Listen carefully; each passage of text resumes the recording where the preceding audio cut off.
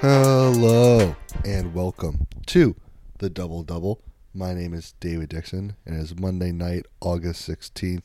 Hope everyone is doing well. Everyone had a great weekend. Coming up today on the podcast is our last of the three little mini episode series on coaches entering their first years with new respective programs. Coming up today is the new Ithaca College head men's basketball coach, Waleed Farid. Really interesting, really fun conversation with Coach Farid and what all the things he's planning to do at Ithaca College, coming from Hartwick as well, taking over a new program, kind of adjusting to all that and getting ready for what will be his first season with the historically very successful Ithaca program. Really fun conversation going into his playing career, college, professional, and then him getting into coaching. Just a really fun conversation. Pumped you guys can get a chance to hear it. So I want to hit the music, and when we come back is my conversation from last week with Coach Waleed Farid.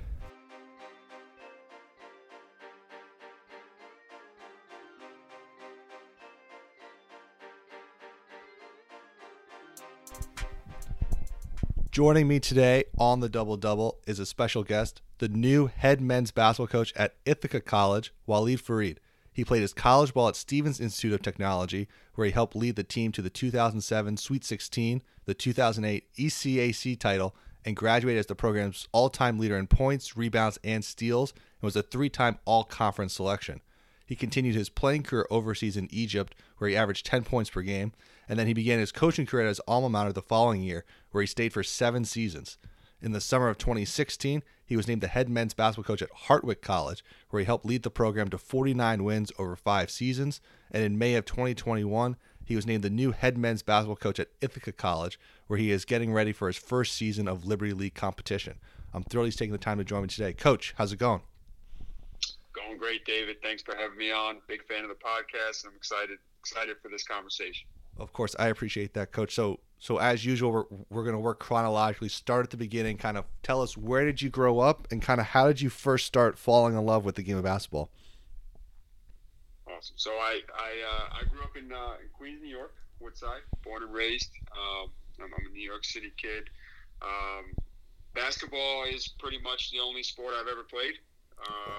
Picked it up as a young kid. I think, one of the first games I watched on TV, or at least that I remember, the Chicago Bulls winning their first championship in 1991 or whatever it is, Bulls-Lakers, watching Jordan, and I might have been a first grader at that time, and, just something I enjoyed. I had an older brother, 5 years older than me, who picked up basketball, started playing, and, I was into it. From that day, it's just something I always done. Spent a lot of time in empty gyms as a kid. Shout out to the St. Sebastian's Parish Center. We had a membership. Spent a lot of summer afternoons just by myself playing or jumping in on some, random pickup, with some, 6th and 7th graders or whatever. And just, it's been a part of me. It's the only thing I know. It's my love, and it's taken me to a lot of places, introduced me to a lot of people, and I owe a lot to the game, and I'm still trying to give back. As a fellow New Yorker here, can you kind of talk about what it's like? Because basketball is the game of New York City. You walk down the street, everyone's playing at, it feels like every park has a basketball court. Because I know what it did for me growing up, but can you kind of talk about what it was like just walking around New York City growing up and just seeing basketball all around you, as what I'm sure you were, which was, like me, a basketball obsessed kid? Yeah. I mean, it's the game that doesn't, you can play by yourself, or you can play with others. You don't need, you just need a ball and a hoop. Sometimes I'm not gonna lie, sometimes as a kid I didn't even need a hoop. Yeah. We made it. We had imaginary hoops. We turned things into hoops, and that kind of stuff. And growing up, I had 2 brothers, older and younger, and my parents, and my dad was the only one who worked, and he did the best for us, and we took advantage of what we could do, and we didn't have money for Little League and all these other things, and so all we had was the basketball. You go to the park, and then, like I said, we were able to get a membership to an indoor gym. Yep. Where I got to spend time, and everybody was playing basketball. I'm not gonna lie to you, I didn't know what some sports were until I got a lot older. Like I never heard of a lacrosse or anything like that, right? It's just the game of the city. It's the greatest game in the world. And you can play it in so many different ways. It's 1-on-1 and 2-on-2, and all the way to 5-on-5. You play 21. All these different things, and it brings a lot of joy just thinking about playing it as a kid and growing up in high school and all that kind of stuff. It's just something you can do at all times. And like as a kid, it was something I was willing to do at all times. I was one of those kids who I always had, from 7th grade on, I had my basketball shorts on under everything. Yep. Right? I was ready. I'm ready to play. And high school, after classes are over, I'm out at the park by school. Like whatever it was, and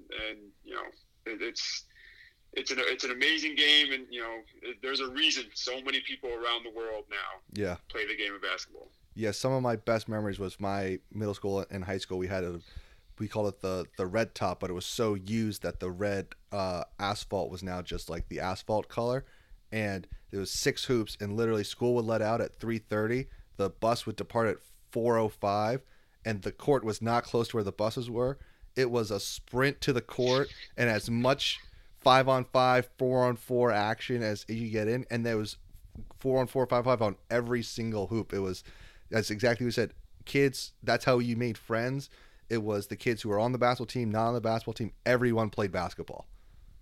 Yeah, absolutely. And the great thing about it was basketball doesn't discriminate. No. It didn't discriminate on your background, didn't discriminate on your age. Some of my best memories are when I played with like when I forced my way into playing with my older brother and his friends. Mm-hmm. Right? Like I was, I had to be there. Sometimes he got stuck with me. He had to take me with him, those kind of things, right? So, even when I was in high school, and I loved playing high school ball and playing with kids my age, but I also enjoyed like going down to the gym on Tuesday, Thursday nights to play with the older guys, right? Yeah. Like I just wanted to play with those guys. Made me better, made me tougher. It was more intense. Those are some of the best like basketball memories. And you get your butt whipped a little bit, and you get thrown around until you start getting tough enough, but that's what kind of made me the player that I became is some of those experiences. Now, as you're playing a lot through high school and everything, I'm sure you're thinking about college. Kind of what was your recruiting process like, and how did you end up choosing Stevens Tech? So, my recruiting process was obviously very different than what's going on, nowadays. Like AAU was a thing, but it wasn't something you had to be doing, right? At that time, it wasn't, you don't know what you're doing if you don't play AAU right now, right? But like then it was like, to me, I didn't really play much AAU. I tried to play a little bit as a junior in high school kind of thing, and it wasn't the same. You're playing on a team that's just like a ragtag bunch of dudes who never practiced and that kind of stuff. I preferred to just be in the gym, working on my game and trying to get better. So I didn't really get too much exposure as a player, and I went to Stuyvesant High School. Yep. Phenomenal high school, academics great, all that stuff. I didn't go to a New York City private school where you got the exposure and all that stuff. I played against all those guys my whole life, but I didn't go to those schools. Academics was number one in our household, and I went to Stuyvesant, and I had a great career at Stuyvesant. If you look at if you ever were to find the record somewhere and look, the leading scorers in all of New York City public basketball, in my senior year, whatever year that was, I don't want to give that away. I was like at the top. I was in third. I was third in the city in scoring. Number one, Sebastian Telfair. He ended up having NBA. Pretty phenomenal career. Number 2 was Gary Forbes. He played in the NBA as well. And then number 3, just some random dude no one knew from Stuyvesant High School. Averaging whatever I was averaging, double, whatever. So I didn't get a lot of recruitment. A couple schools here and there reached out, and I didn't really know what I was doing. I was a young kid who thought I was, amazing, and I wanted to play Division I, and I had these dreams and these goals, and I got recruited late in high school. Stevens recruited me late. Coach Hain, Steve Hain, who's an assistant at Rutgers now, he found out about me late, tried to recruit me to Stevens, but I was a little cocky, a little arrogant, a little too confident, and I blew him off. And I went to Stony Brook out of high school. Okay. I walked on there. I was a walk-on there. I did a year there. I never dressed for a game. I never I never played in a game, didn't travel, any of those things. But I was at every practice, every workout, and I got better. But I was a walk-on. And after a year of that, I realized that I needed to play. I needed to play in games. I was putting in too much time to not be able to play and have an impact. I wanted to be able to tell my future kids, the things I accomplished, that kind of stuff. Luckily, Coach Hayne wasn't too mad that I blew him off a year before, and he kind of re-recruited me, and I ended up going to Stevens, and the rest was history from there. I was able to have a pretty successful career at Stevens. I got a great degree, and I have fond memories of Stevens and the things we were able to accomplish there as as an individual, obviously, but as a team even more.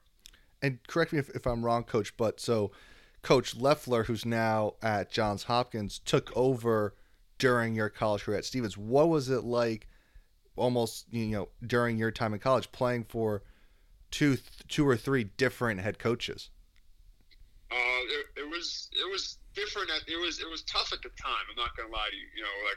Coach Hayne had a really big impact on my life. He was somebody I really looked up to and had a really strong connection to him. So when there was the coaching change, I was angry. I'm not gonna lie to you.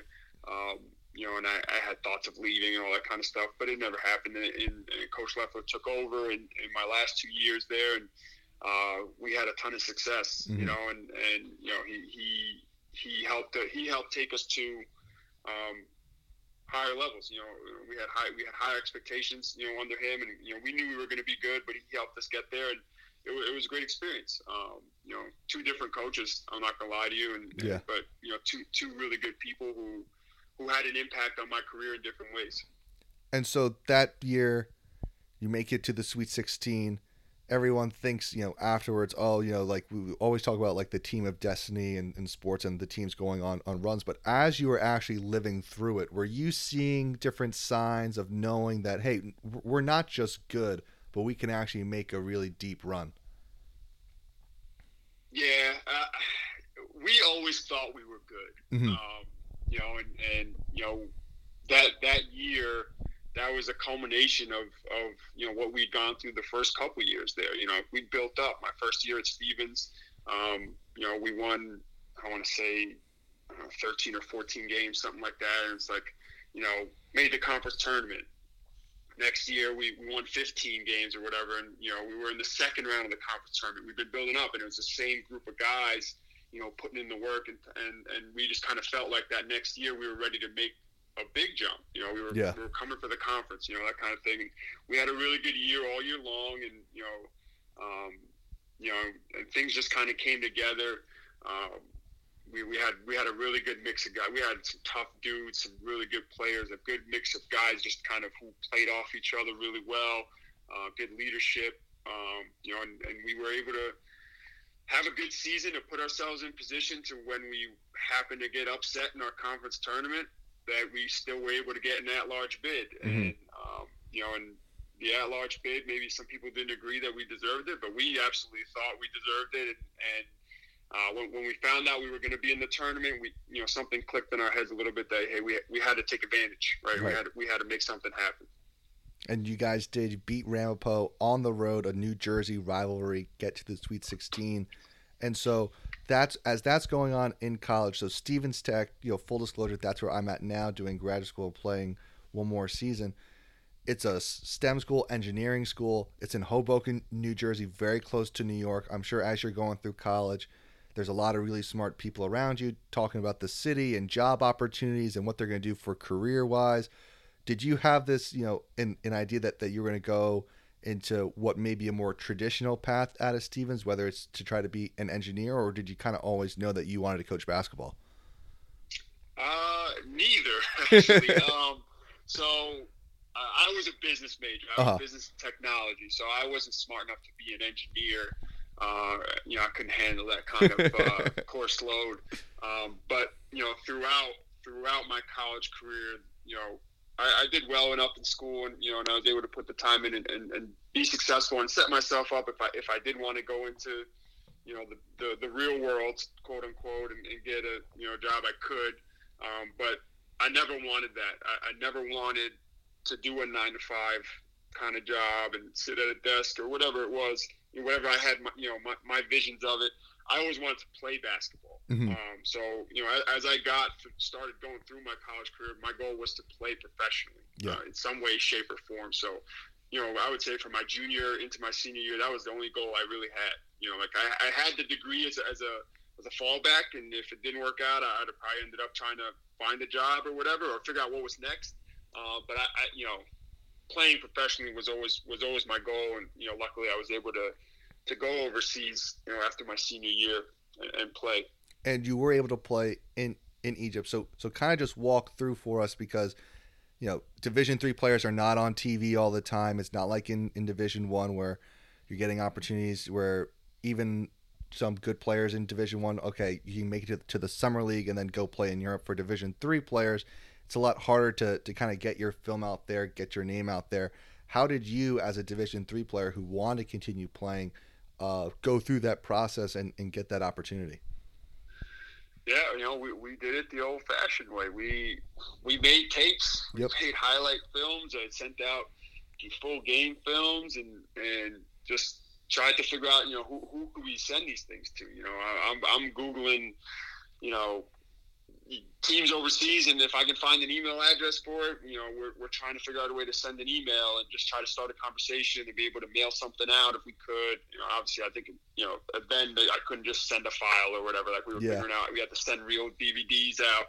And luckily we were able to build some connections with some people who we knew had connections. So kind of, a couple guys who were playing overseas at the time who knew how to go about it and that kind of thing. I ended up signing with an agent who had a connection, and I'm Egyptian, so kind of the connection to Egypt was there because I wouldn't have counted as a foreign player there. I have Egyptian citizenship because both my parents are Egyptian, so able to get an Egyptian passport, I'm able to go over to Egypt and count as one of their local players. So now the team that I'm playing for can have a foreign, an American player, and me, and technically have two American players. So I was able to kind of get in that way through that connection and kind of, join a team that was willing to take me on based on just, a highlight film and a couple DVDs of full game film of, good old Division III basketball in Hoboken, New Jersey.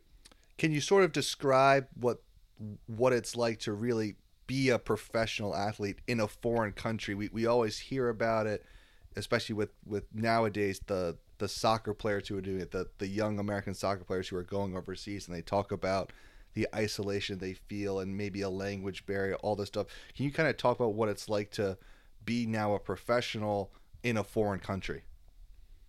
Yeah, no, I felt that for sure. The good thing is people who know me know that I'm, basketball is what I do. So I was there to do the basketball. I wasn't, Egypt is an amazing place and all that kind of stuff, but I wasn't there for the sightseeing and the culture or any of that stuff. I was there to, so a lot of my daily life was, wake up in the morning and go to the gym and shoot or lift, and then come back later in the day for practice, and other than that, I'm in my flat or whatever that they gave me, and I'm just I'm figuring out ways to to watch American TV, and movies, and I'm downloading TV shows, that kind of thing, and I'm this is at the beginning of Skype, that kind of stuff, Skype with my family and friends, and Slingbox TV was there, and I was able to hook that up and be able to watch some basketball games, and the time difference was like 7-8 hours, so I'm staying up till 4 a.m. or something. Egypt time, just so I can watch, the Laker game at 10:30 in the East Coast, in the East Coast or whatever, So that was my life. The culture barrier was there. Like, I didn't really speak the language. I'm Egyptian. Like, I understand it, but speaking it's not great. So, they see my name and they know who I am and they think I'm one of them. But I'd never been there before, that kind of thing. So, there was some different things they had to learn and experience. There were some interesting experiences. The way they play basketball was different. Right? That was different. So just getting accustomed to that, the way the clubs are run and all that kind of thing. It's similar to how soccer is, right? Like it's a similar kind of experience there. The fans and the devoted fans and the way the teams are run. And I'm not going to forget like my first experience there. I got off the plane. Someone picks me up, they drive me. I'm staying in a hotel for like a week before like my flat is ready or whatever. And the team is the team had started their preseason stuff already, so they're like in like Lebanon or something playing like a preseason tournament. Now it's gonna just meet them when they come back, and they just tell me like, hey, tomorrow morning show up at the club. Show up at the club. We're just gonna do some conditioning or whatever. And I just flew in the day before. It's like a 12-hour flight, all this kind of thing. And I just meet this guy, first time meet him. He's like, all right, we're on a track. He's like, go ahead and run. And I'm just running around this track. And next thing you know, like alongside of me, there's just a guy. He's just riding his horse. It's a horse track. And I'm running alongside this horse who's being trained or whatever. And they just like ran me for like 30 minutes. I literally just like running. Like I came out. I was like, what was the point of that? I don't know. But like just the way things were done different. Like I just right. that experience. A lot of things were done differently, but you learn, and it's an experience that I wouldn't trade for the world. It's a part of me, and I enjoyed every second of it. Whether I had an injury there early on that I had to battle, and playing time and this and that kind of thing. You deal with all that, but I wouldn't have traded that experience for the world. It's made me, the person I am. And so you've talked a lot about wanting to. Your focus was continuing playing basketball, but you eventually became a coach, and you come back to the U.S. and you come back to Hoboken to be an assistant at your alma mater at Stevens. What was that adjustment going from being so focused on playing basketball to now coaching basketball? Yeah, so, I mean, being overseas is what eventually led me to wanting to coach. I'd never had that passion before, to be honest. But I'd had people tell me multiple times, throughout my playing career, like, are you interested in coaching? It'd be a great coach, that kind of thing. Leadership was something I did really well. But I just never thought of it. I always thought I was going to play until, like forever, I guess. And then being in Egypt and just watching how things were done, and our coach was a good coach, but some of the things he did and the way he taught, I just felt like I knew things that I just had things I had to get back to the game.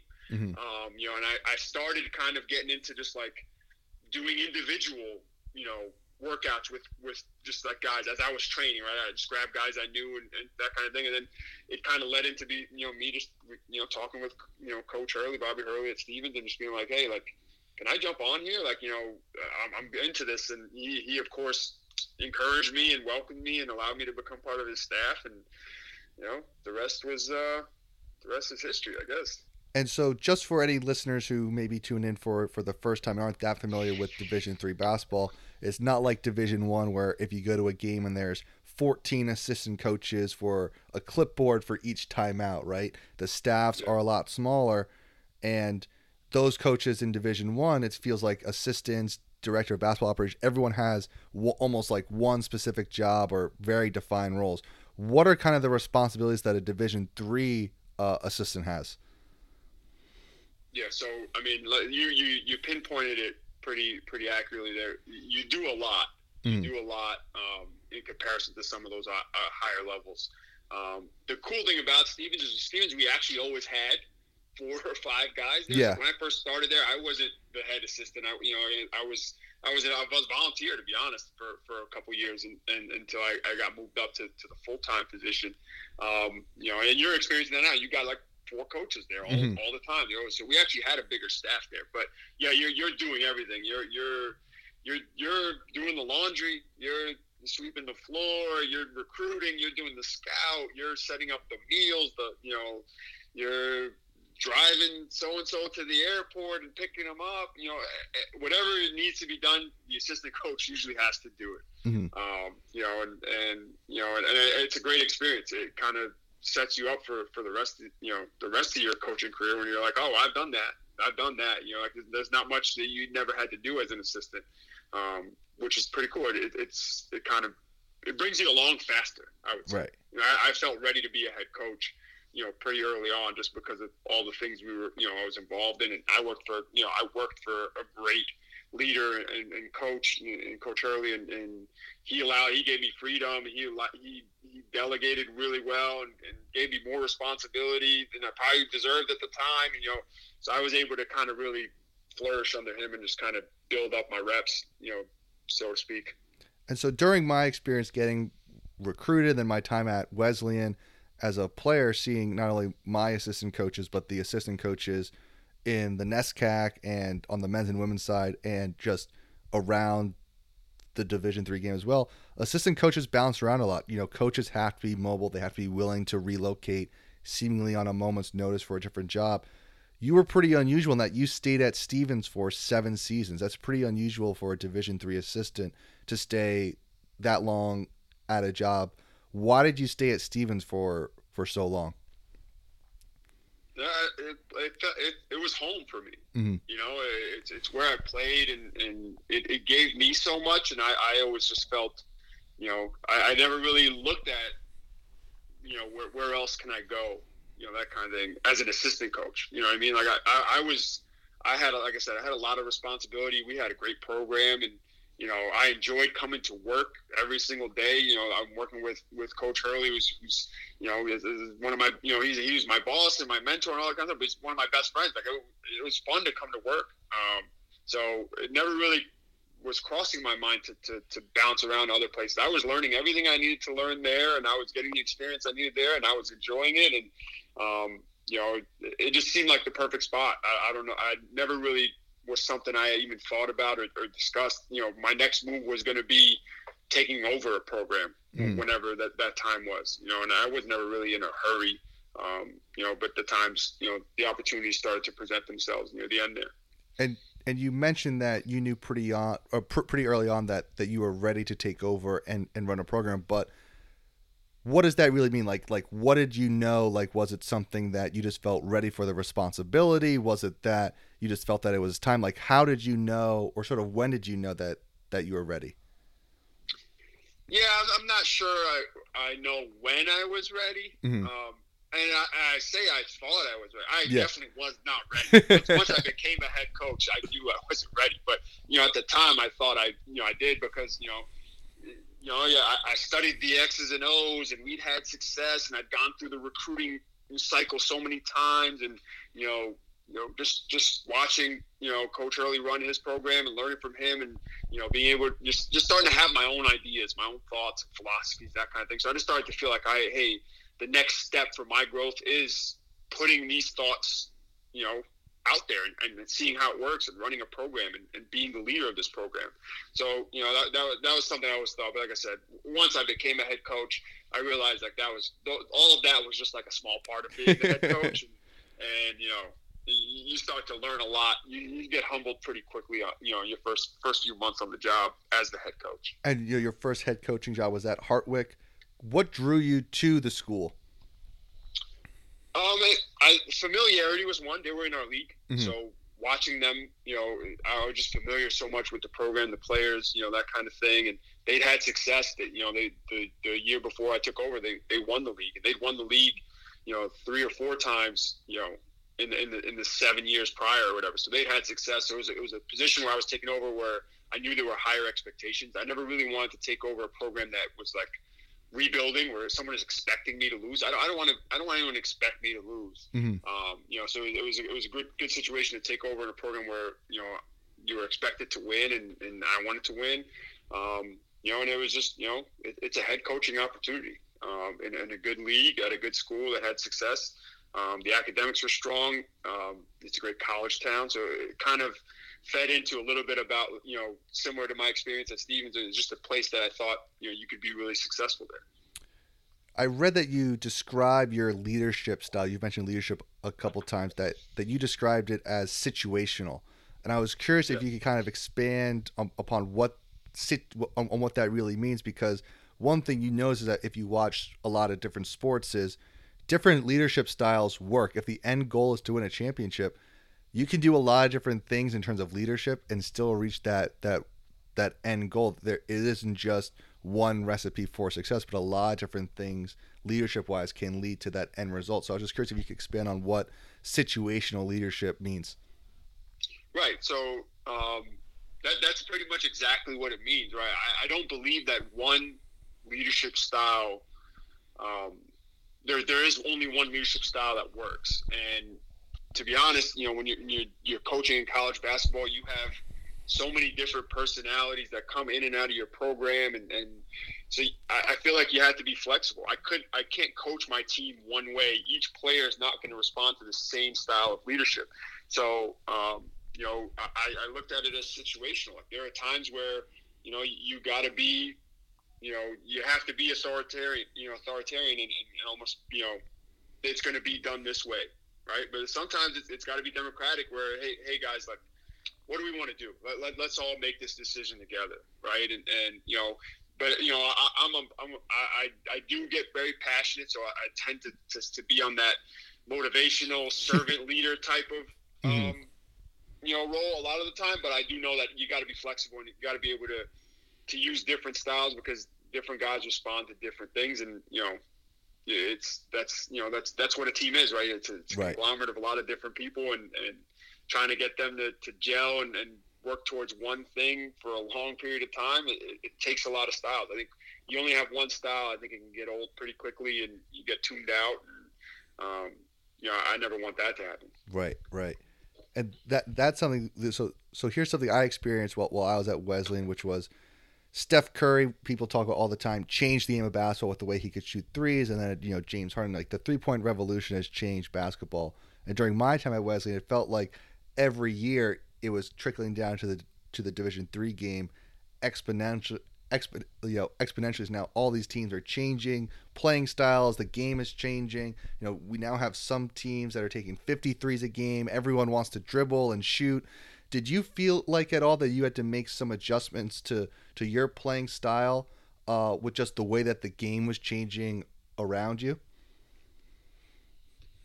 No, I mean, I love that style of play. Okay. So I was all aboard. You know, like that was how I wanted to play. Mm-hmm.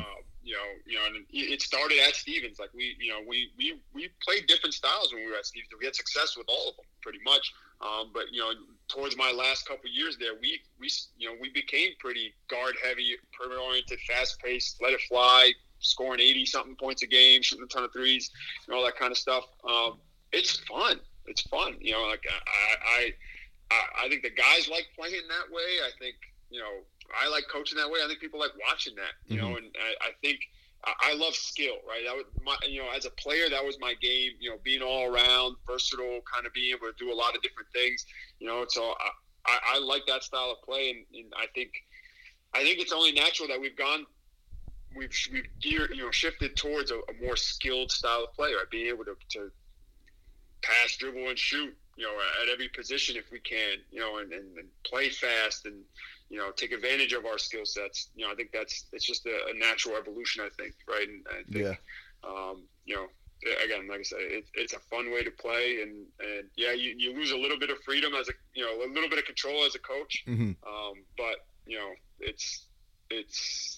I think it's the way the game should be played, right? I think it's, you know, I would hate to try to play a different style nowadays. And I'm just curious, because when you talk about the control as a coach, you see some college basketball, college football coaches, and they love control. They want to control every single thing about the game. And, you know, I think I used this example last week, but in the Final Four, Gonzaga, UCLA, Mark Few, complete control for the players. It looks like Mick Cronin, if he could, after every pass UCLA made, would want to call a timeout to direct the next pass, right? So just as a coach, how do you deal with that in this free-flowing offense and style that sometimes you're not going to have control and guys are going to make mistakes or do things that you may not want them to be doing, or a read that you may not want them to make or would make yourself? Yeah, I mean, I think in the games, I think you live with it. You try to coach when you can, you know, but you try to affect those things in practice. You know, try to talk about shot selection. What are we looking to do? What our identity is? You know, that kind of stuff, and try to get that across as much as you can when we're practicing, so that it's not as, you know, wild when the game hits. Right. Yeah, there's going to be times like, you know, I don't mind, and that's kind of the reason why I like to play fast, is it allows for more mistakes. And, you know, when you play slow and you're walking it up, and it's a knock them down, drag it out type of game, one mistake can kill the game, can really cost you, right? But when you're playing a little bit faster and it's up and down, you can afford. There's a little bit more room for error. So it's part of the reason why I actually want to play that way is allow guys to make mistakes and not have it be considered detrimental to the game. Like a turnover here and a bad shot here, it's not going to kill you when you're playing a little bit faster. Right. So your first 4 years at Hartwick, you're winning games, you're building up the program, having some success. Mm-hmm. 4th season ends, the 2020 season, which was your 4th, ends in the end of February, and 2 weeks later the world changes. When did you first learn about the coronavirus, and when did you find out that Hartwick was going to be sending everyone home for the spring semester? Yeah, so I mean, you'd been reading about it, and that kind of thing, hearing about it. It probably had to be end of January time frame, but mm-hmm. I think it never really crossed my mind that this is something that was going to have this kind of impact. I thought it was just something that we've dealt with these things. These things have popped up over the years, little flu variations and things like that. We've survived, and I never thought anything of it. And then next thing you know, it's like, oh well, they're not letting fans into these games, and then they're shutting down this tournament, and then the NBA's done, and it's like, all right, well, this is a little serious, and then I think we found out, like you said, our season had ended already. Unfortunately, ended a little too soon for us. Mm-hmm. So we had actually just started up our off-season stuff, and we were gearing up, and our guys were fired up to be in the weight room. We had done a whole week of off-season stuff, and they were fired up. And next thing you know, it's like I think we were about to go into spring break, and they're getting told, hey, we're going to spring break here, and there may be an announcement coming. And I got my players asking me like, hey, do you think we're going to come back? And I'm telling guys like, maybe you should just take all your stuff. Well, why not? That's what my mom told me. Right? Yeah. And next thing you know is they didn't come back. And finished the semester remote and all that kind of stuff. And it's been a long year and a half, I guess now or so, whatever it is. And so during the summertime, everyone's kind of waiting and hoping that we're going to have a normal school year, but the virus was in control. And in August and September, colleges around the country had to make some really tough decisions on what they were going to do for the school year in terms of who was going to be on campus, how many people, policies. And one of those really tough decisions they had to make was about sports. And in particular, as we learned more about the virus, was about indoor sports, right?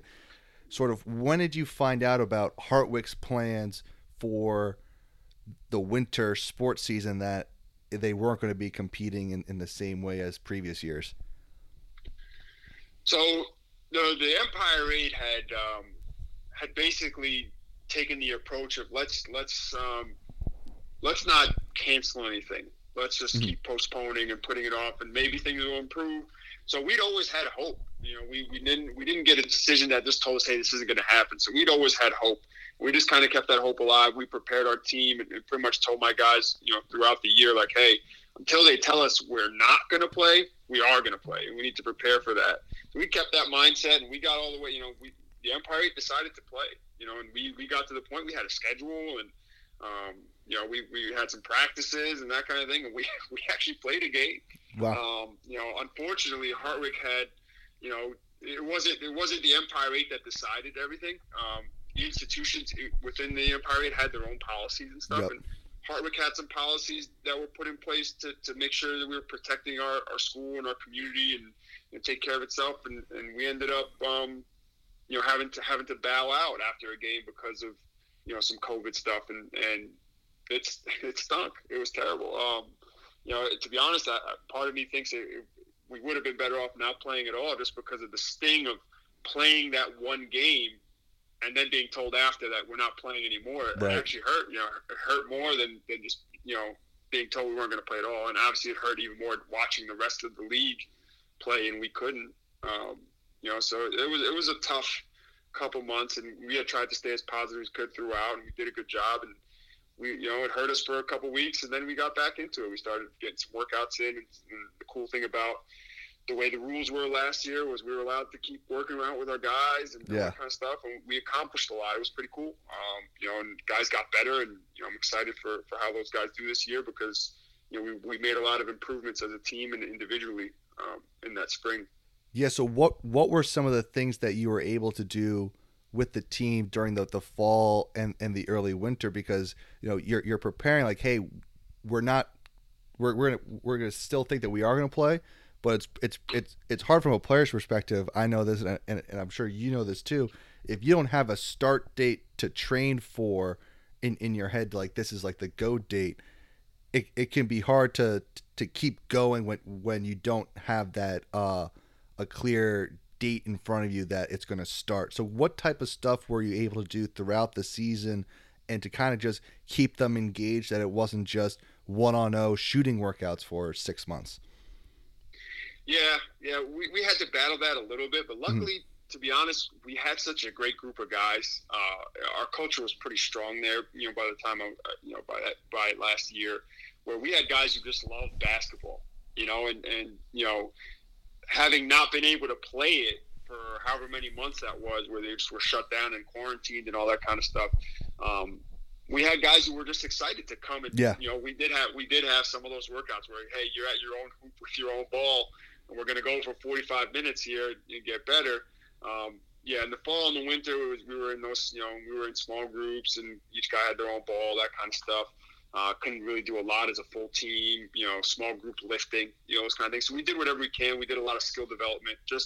And the way we approached it is I wanted to teach the guys how to work out on their own, just in case it happened again, when you're on your own and we can't do it.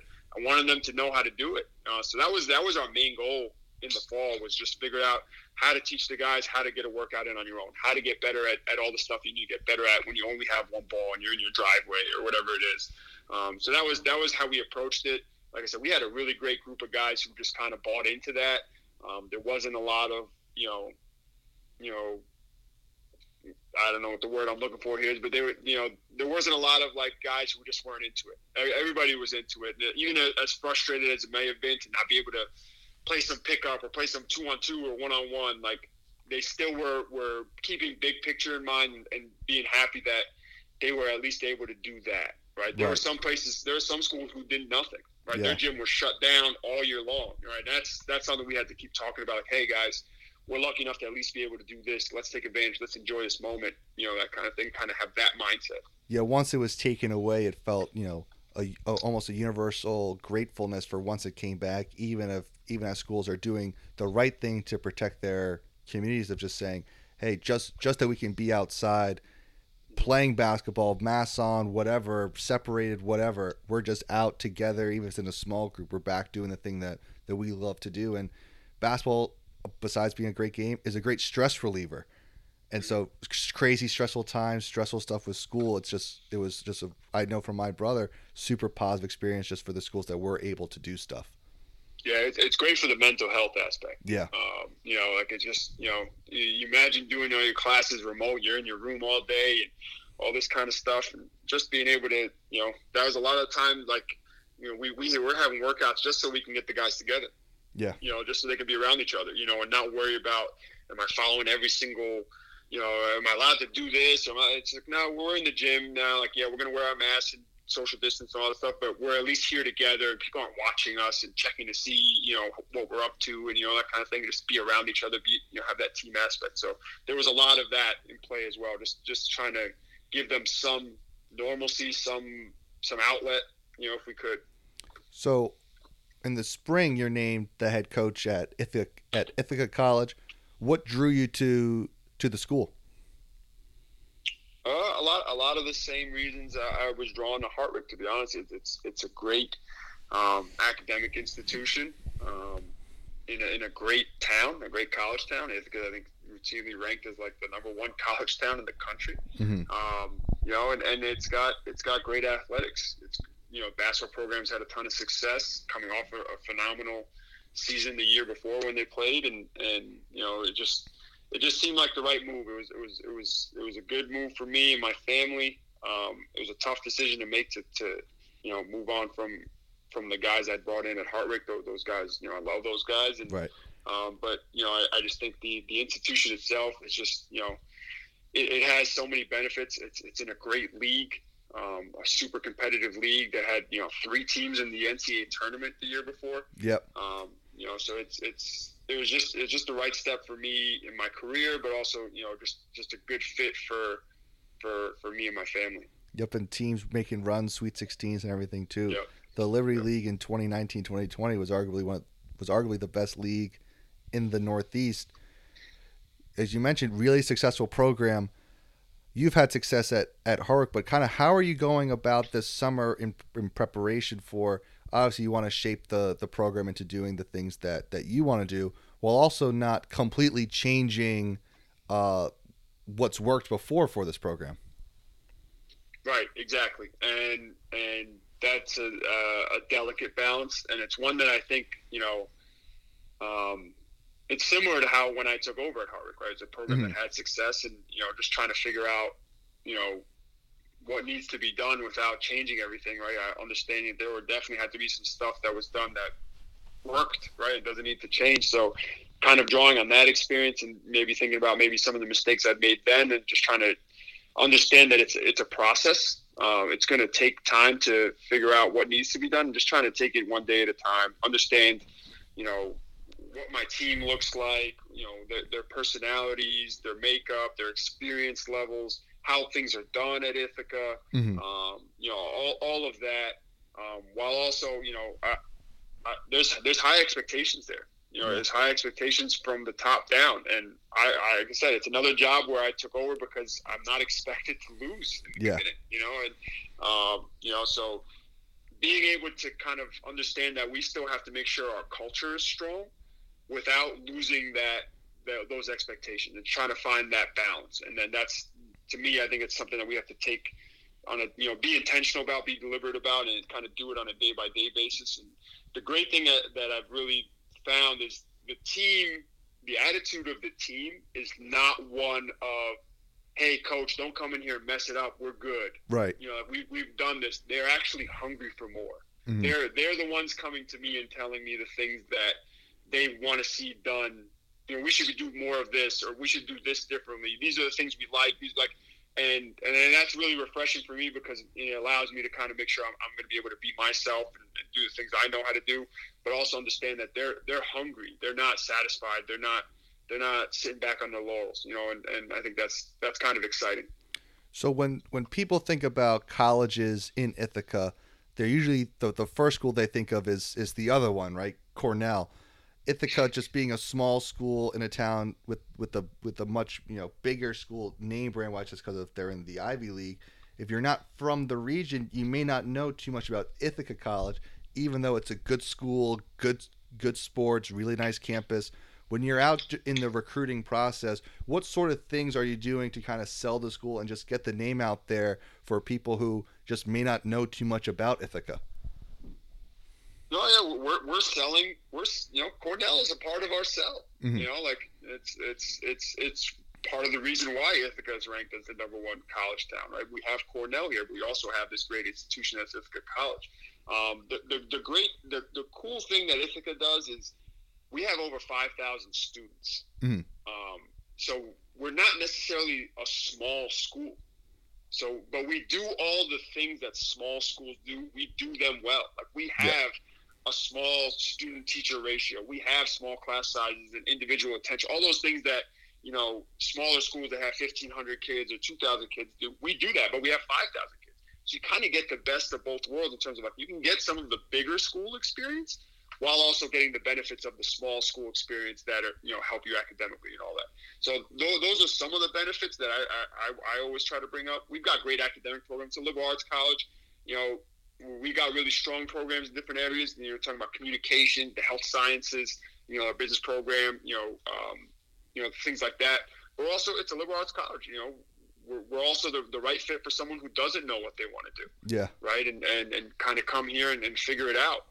Why not come to a place like this that's beautiful, has a mix of, there's over 150 waterfalls in Ithaca, right? Yeah. The nature, the scenery, it's beautiful. But we also have a great college town, a great downtown area for those who want to be in that kind of lifestyle. So we kind of have everything Which again is part of the reason it drew me here, but I know it's definitely the reason it's drawing a lot of recruits here. And I picked the brains of some of our players and asked them, why did you choose this? What was the reason? And those are a lot of the things they gave me. And those are the things we're trying to get out in our messaging and our recruiting when we're having conversations with kids. And we have a good relationship with Cornell. Yeah. It's not a rivalry of any kind. We work together. That kind of thing. So it is a nice little atmosphere here if you're a college student. And so the last month for people who may not know, July is the busiest recruiting month of the season. It's what the NCAA calls the live recruiting period, which basically means you're allowed to talk to recruits and interact with them in a way that you're technically not allowed to in the rest of the year. So while you're looking for the next players on the court for the Ithaca team, one key part to any great sports program is a great coaching staff. How are you going about filling out your coaching staff at Ithaca, and sort of what goes into hiring a good assistant coach? Because for players it's pretty easy. You to just from an outsider, you want the best players you can, but it's a lot harder from the outside to say, hey, what makes a great assistant coach? Yeah, so we're still trying to figure out our staff here, but some of the things I'm looking for is I'm looking for I want an assistant coach who wants to be a head coach. Mm-hmm. That's like one of the things I really am looking for. Someone who wants to be a head coach, right? They're trying to get better. They have a mindset of always improving at everything, right? Growth mindset. We got to have some.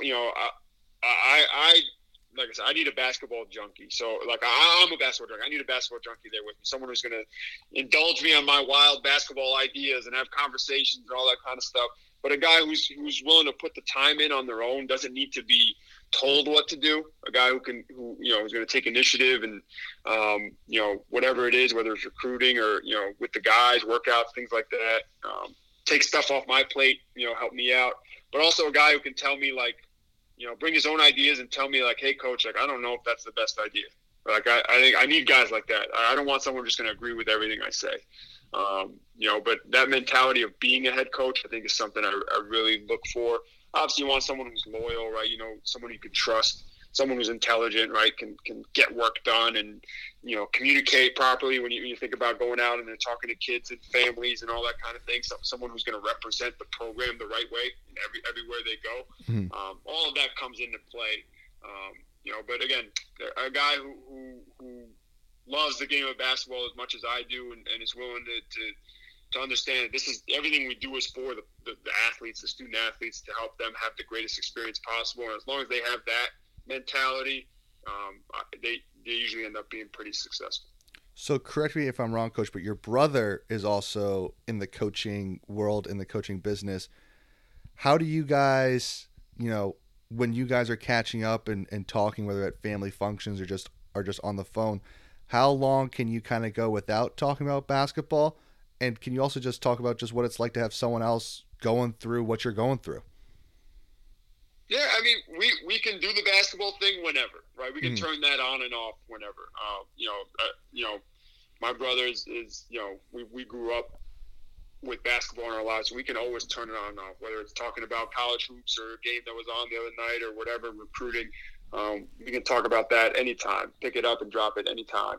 But it's cool having somebody else, in the game, right? And to be able to bounce experiences off each other and ideas. And, he works for a great head coach, and, they're super smart over there at Baruch, and to be able to steal ideas from them and have coaches speak, coaches talks and hoops talks and all that kind of stuff. See those guys out on the road. It's awesome. But it's also, we also can turn it off and just, be brothers. And not gonna lie to you, a lot of our recent conversations are, he recently got married, and I have my 3-year-old son, and congrats. We're just a lot of the conversations don't even really involve me. It's him trying to have a conversation with my kid. So it's a lot of that. He's being an uncle as well. So we do have a pretty good balance on the basketball stuff, but also just the family stuff. That's also, and Baruch is one of the most, in my opinion, underrated basketball gyms in New York City, with the way it's underground and the Lower East Side. It's got the windows up top and have great, obviously they're successful, but they used to have the great summer leagues there, whether it was Nike Pro City, and they would have Rumble in the Bronx and all this stuff. It's a great gym. 100%. I agree 100%. So one last question before we get to some fun ones at the end is, you mentioned turn it off and back on with your brother talking about basketball. How do you watch basketball nowadays? When can you watch the NBA finals or the Olympics just wrapped up, and can you watch them the way that I can, in full amazement of the incredible things that are happening on the court, or is it always that coaching side on? Yeah, no, I can watch. It's weird. I've always watched the game from like an analytical kind of side. Like, I'm always trying to figure out what's going on, and what's happening, that kind of thing. But I always still have a little bit of a fandom to it. Okay. I'm a big Knicks fan, so like I can watch a Knicks game and straight up turn into a super fan, and every call's against us, and, all that kind of thing. Because they are. Right. Maybe. But I do still watch it a lot as a coach, and the great thing is I'm able to, I can turn it off a little bit. And the great thing about that is social media. Mm-hmm. So I can sit and watch a game, and I don't need to have like my notepad next to me and write this down and rewind this and all stuff. I'll go to social media, Twitter after, and I'll see the plays that I like and all stuff. Someone will have clipped it already and put it up there. So I kind of can watch it just with like, an enjoyment factor, and then get to the analytical coaching side when I need to, later on or whatever. But you can kind of turn it on and off, but there's always going to be that, in the back of my mind, trying to figure out like, all right, what is this guy trying to do? What is this play? That kind of thing. Watching the Olympics and that kind of thing, you get fired up because you're cheering for your country.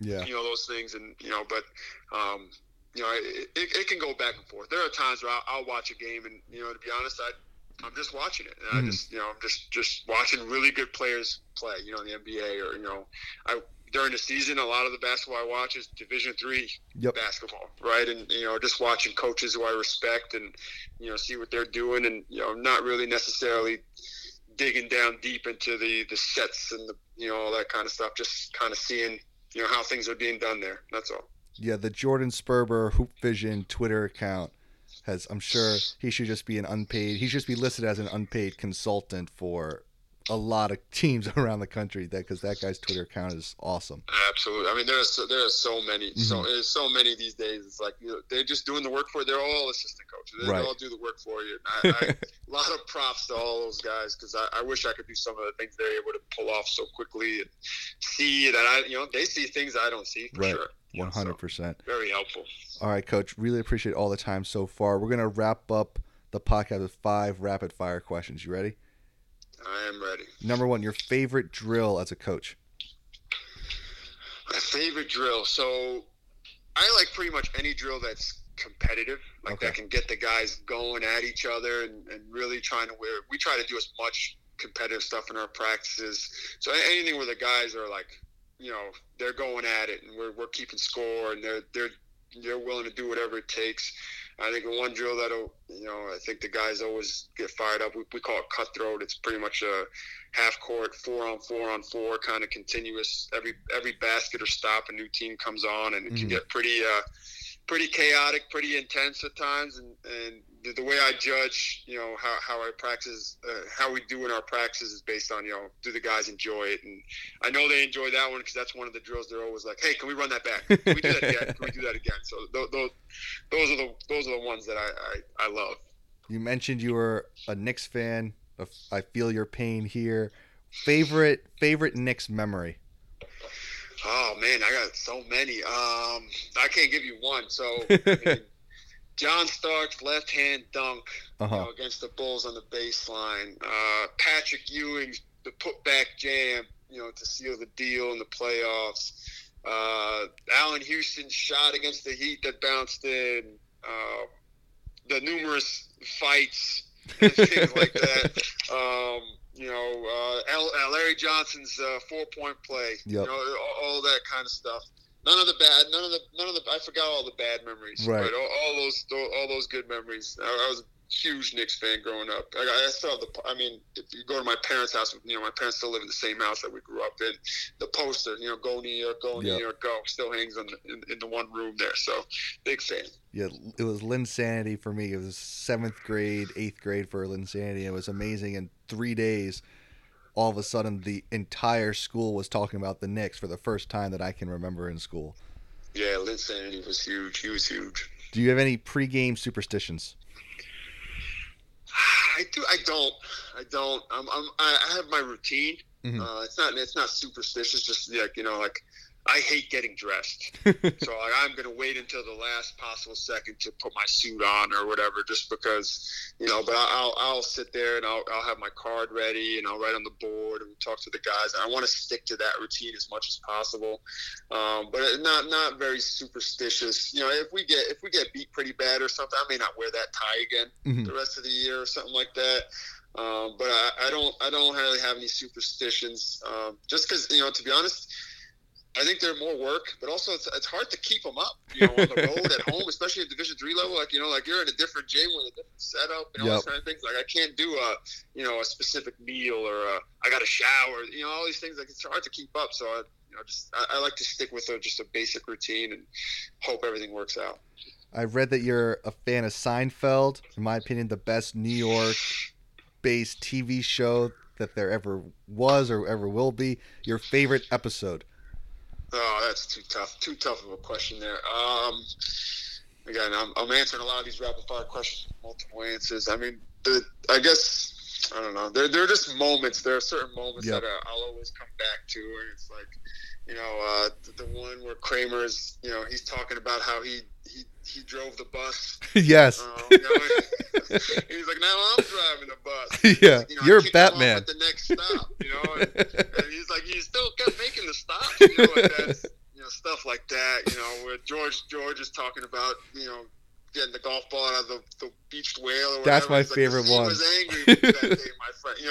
That's my favorite episode. Those lines you can use any time, in a conversation. I don't know, younger guys, they don't know Seinfeld anymore, so it's hard. But, guys your age, guys my age, we can keep bringing that stuff up. It's such a timeless show, in my opinion. Yeah, the marine biologist episode is my favorite. And exactly, people may not have watched Seinfeld, but all the terminology that has come from Seinfeld, like when someone says yada yada yada, that's from Seinfeld. Absolutely. Absolutely. They don't even know. Yeah. And so last question here. If you could change one rule about college basketball, what would you change? Oh, boy. I mean, like I said, this is another question. I can't give you one. This is going to sound bad, but I'm all for 4 quarters. I'm all for, shorter shot clock. I'm all for advancing, at the end of the game or whatever. That's all stuff I'm for. I am for getting rid of the charge. I just think block charge is the worst call, and it's like I've hated it since I was a player. I got a bunch of charges as a player. I just don't understand how it's defense to just try to, I don't mind if you're guarding me and then I ran you over or pushed you off, whatever. That could be an offensive foul. But the guy who just comes from the other side of the floor to stand underneath you when you jump and all that, why is that considered good defense? I don't understand how it's defense to just stand in front and get run over. And the referees, they just have so much trouble calling it. Yes. I'd be all for just getting rid of the charge, when it's a secondary defender. Everything's a block. Just jump, be vertical, learn how to be vertical, contest the shot, and that's it. I'd be all for switching that. This isn't really a basketball rule. It's more of a D3 rule. I would love for D3 to start allowing us to work with our players throughout the year. Give me an hour. Give me an hour or two a week, in the early in the year and the end of the year to just do some of that skill work or whatever that we were able to do last year, with the rule changes. And I think it's so much more beneficial. I think it actually would save more time for players, to focus on their academics and stuff like that. I just think it's I understand why the rules are that they are, but I feel like they're a little outdated. We can make some changes and still not affect the student-athlete model. Yeah, it's funny. funny. There's a few coaches who probably feel that way, but I'd love to see that change sometime here in the near future. It's funny. I know as a student-athlete, when it's weird when you're more scheduled with stuff, you're focused more on your academics than when you have less schedule. It's like, oh, I have all day. and then Yeah, and then absolutely. 10 o'clock comes and you've done nothing. Yeah, there are guys who go to the gym and they're in the gym for 2.5 hours, and it's like I put them through a 45-minute workout and they're dead. You know, and they could accomplish more. Now I just saved an hour and whatever for them to go do more schoolwork, right? And it's like I don't think I don't think it harms anything. I think it will have a better product. I think these kids play Division III basketball for the love of the game. Why not let them do it with their coaches and stuff all year round? I think it'll increase the love of the game. It'll increase their dedication. Increase their their overall experience. Coach, really appreciate all the time. As always, on the Double Double, give the last word to our guests. Anything you want to say or shout out to the great people of Ithaca, New York? No. Thanks for having me. But the Ithaca community, I'm excited to officially be a part of it. I'm looking forward to getting out and meeting as many people as possible, and hopefully doing everybody proud with our team, this year and years going forward. Can't wait to experience more things here. I'm obviously brand new. Anybody who recognizes me, feel free to say hello. And we're looking forward to doing big things. So go Bombers. Yep, go Bombers. Best of luck this year, Coach. Thanks, David. Thanks for having me. That'll do it for this episode of the Double Double. If you like this podcast, find us on iTunes, Spotify, or wherever your podcast. We hit subscribe, rate, and review. 5 stars would be much, much appreciated. Just follow us on Twitter at DBL_DBL podcast. We will be back next week. Take care and make it a great day.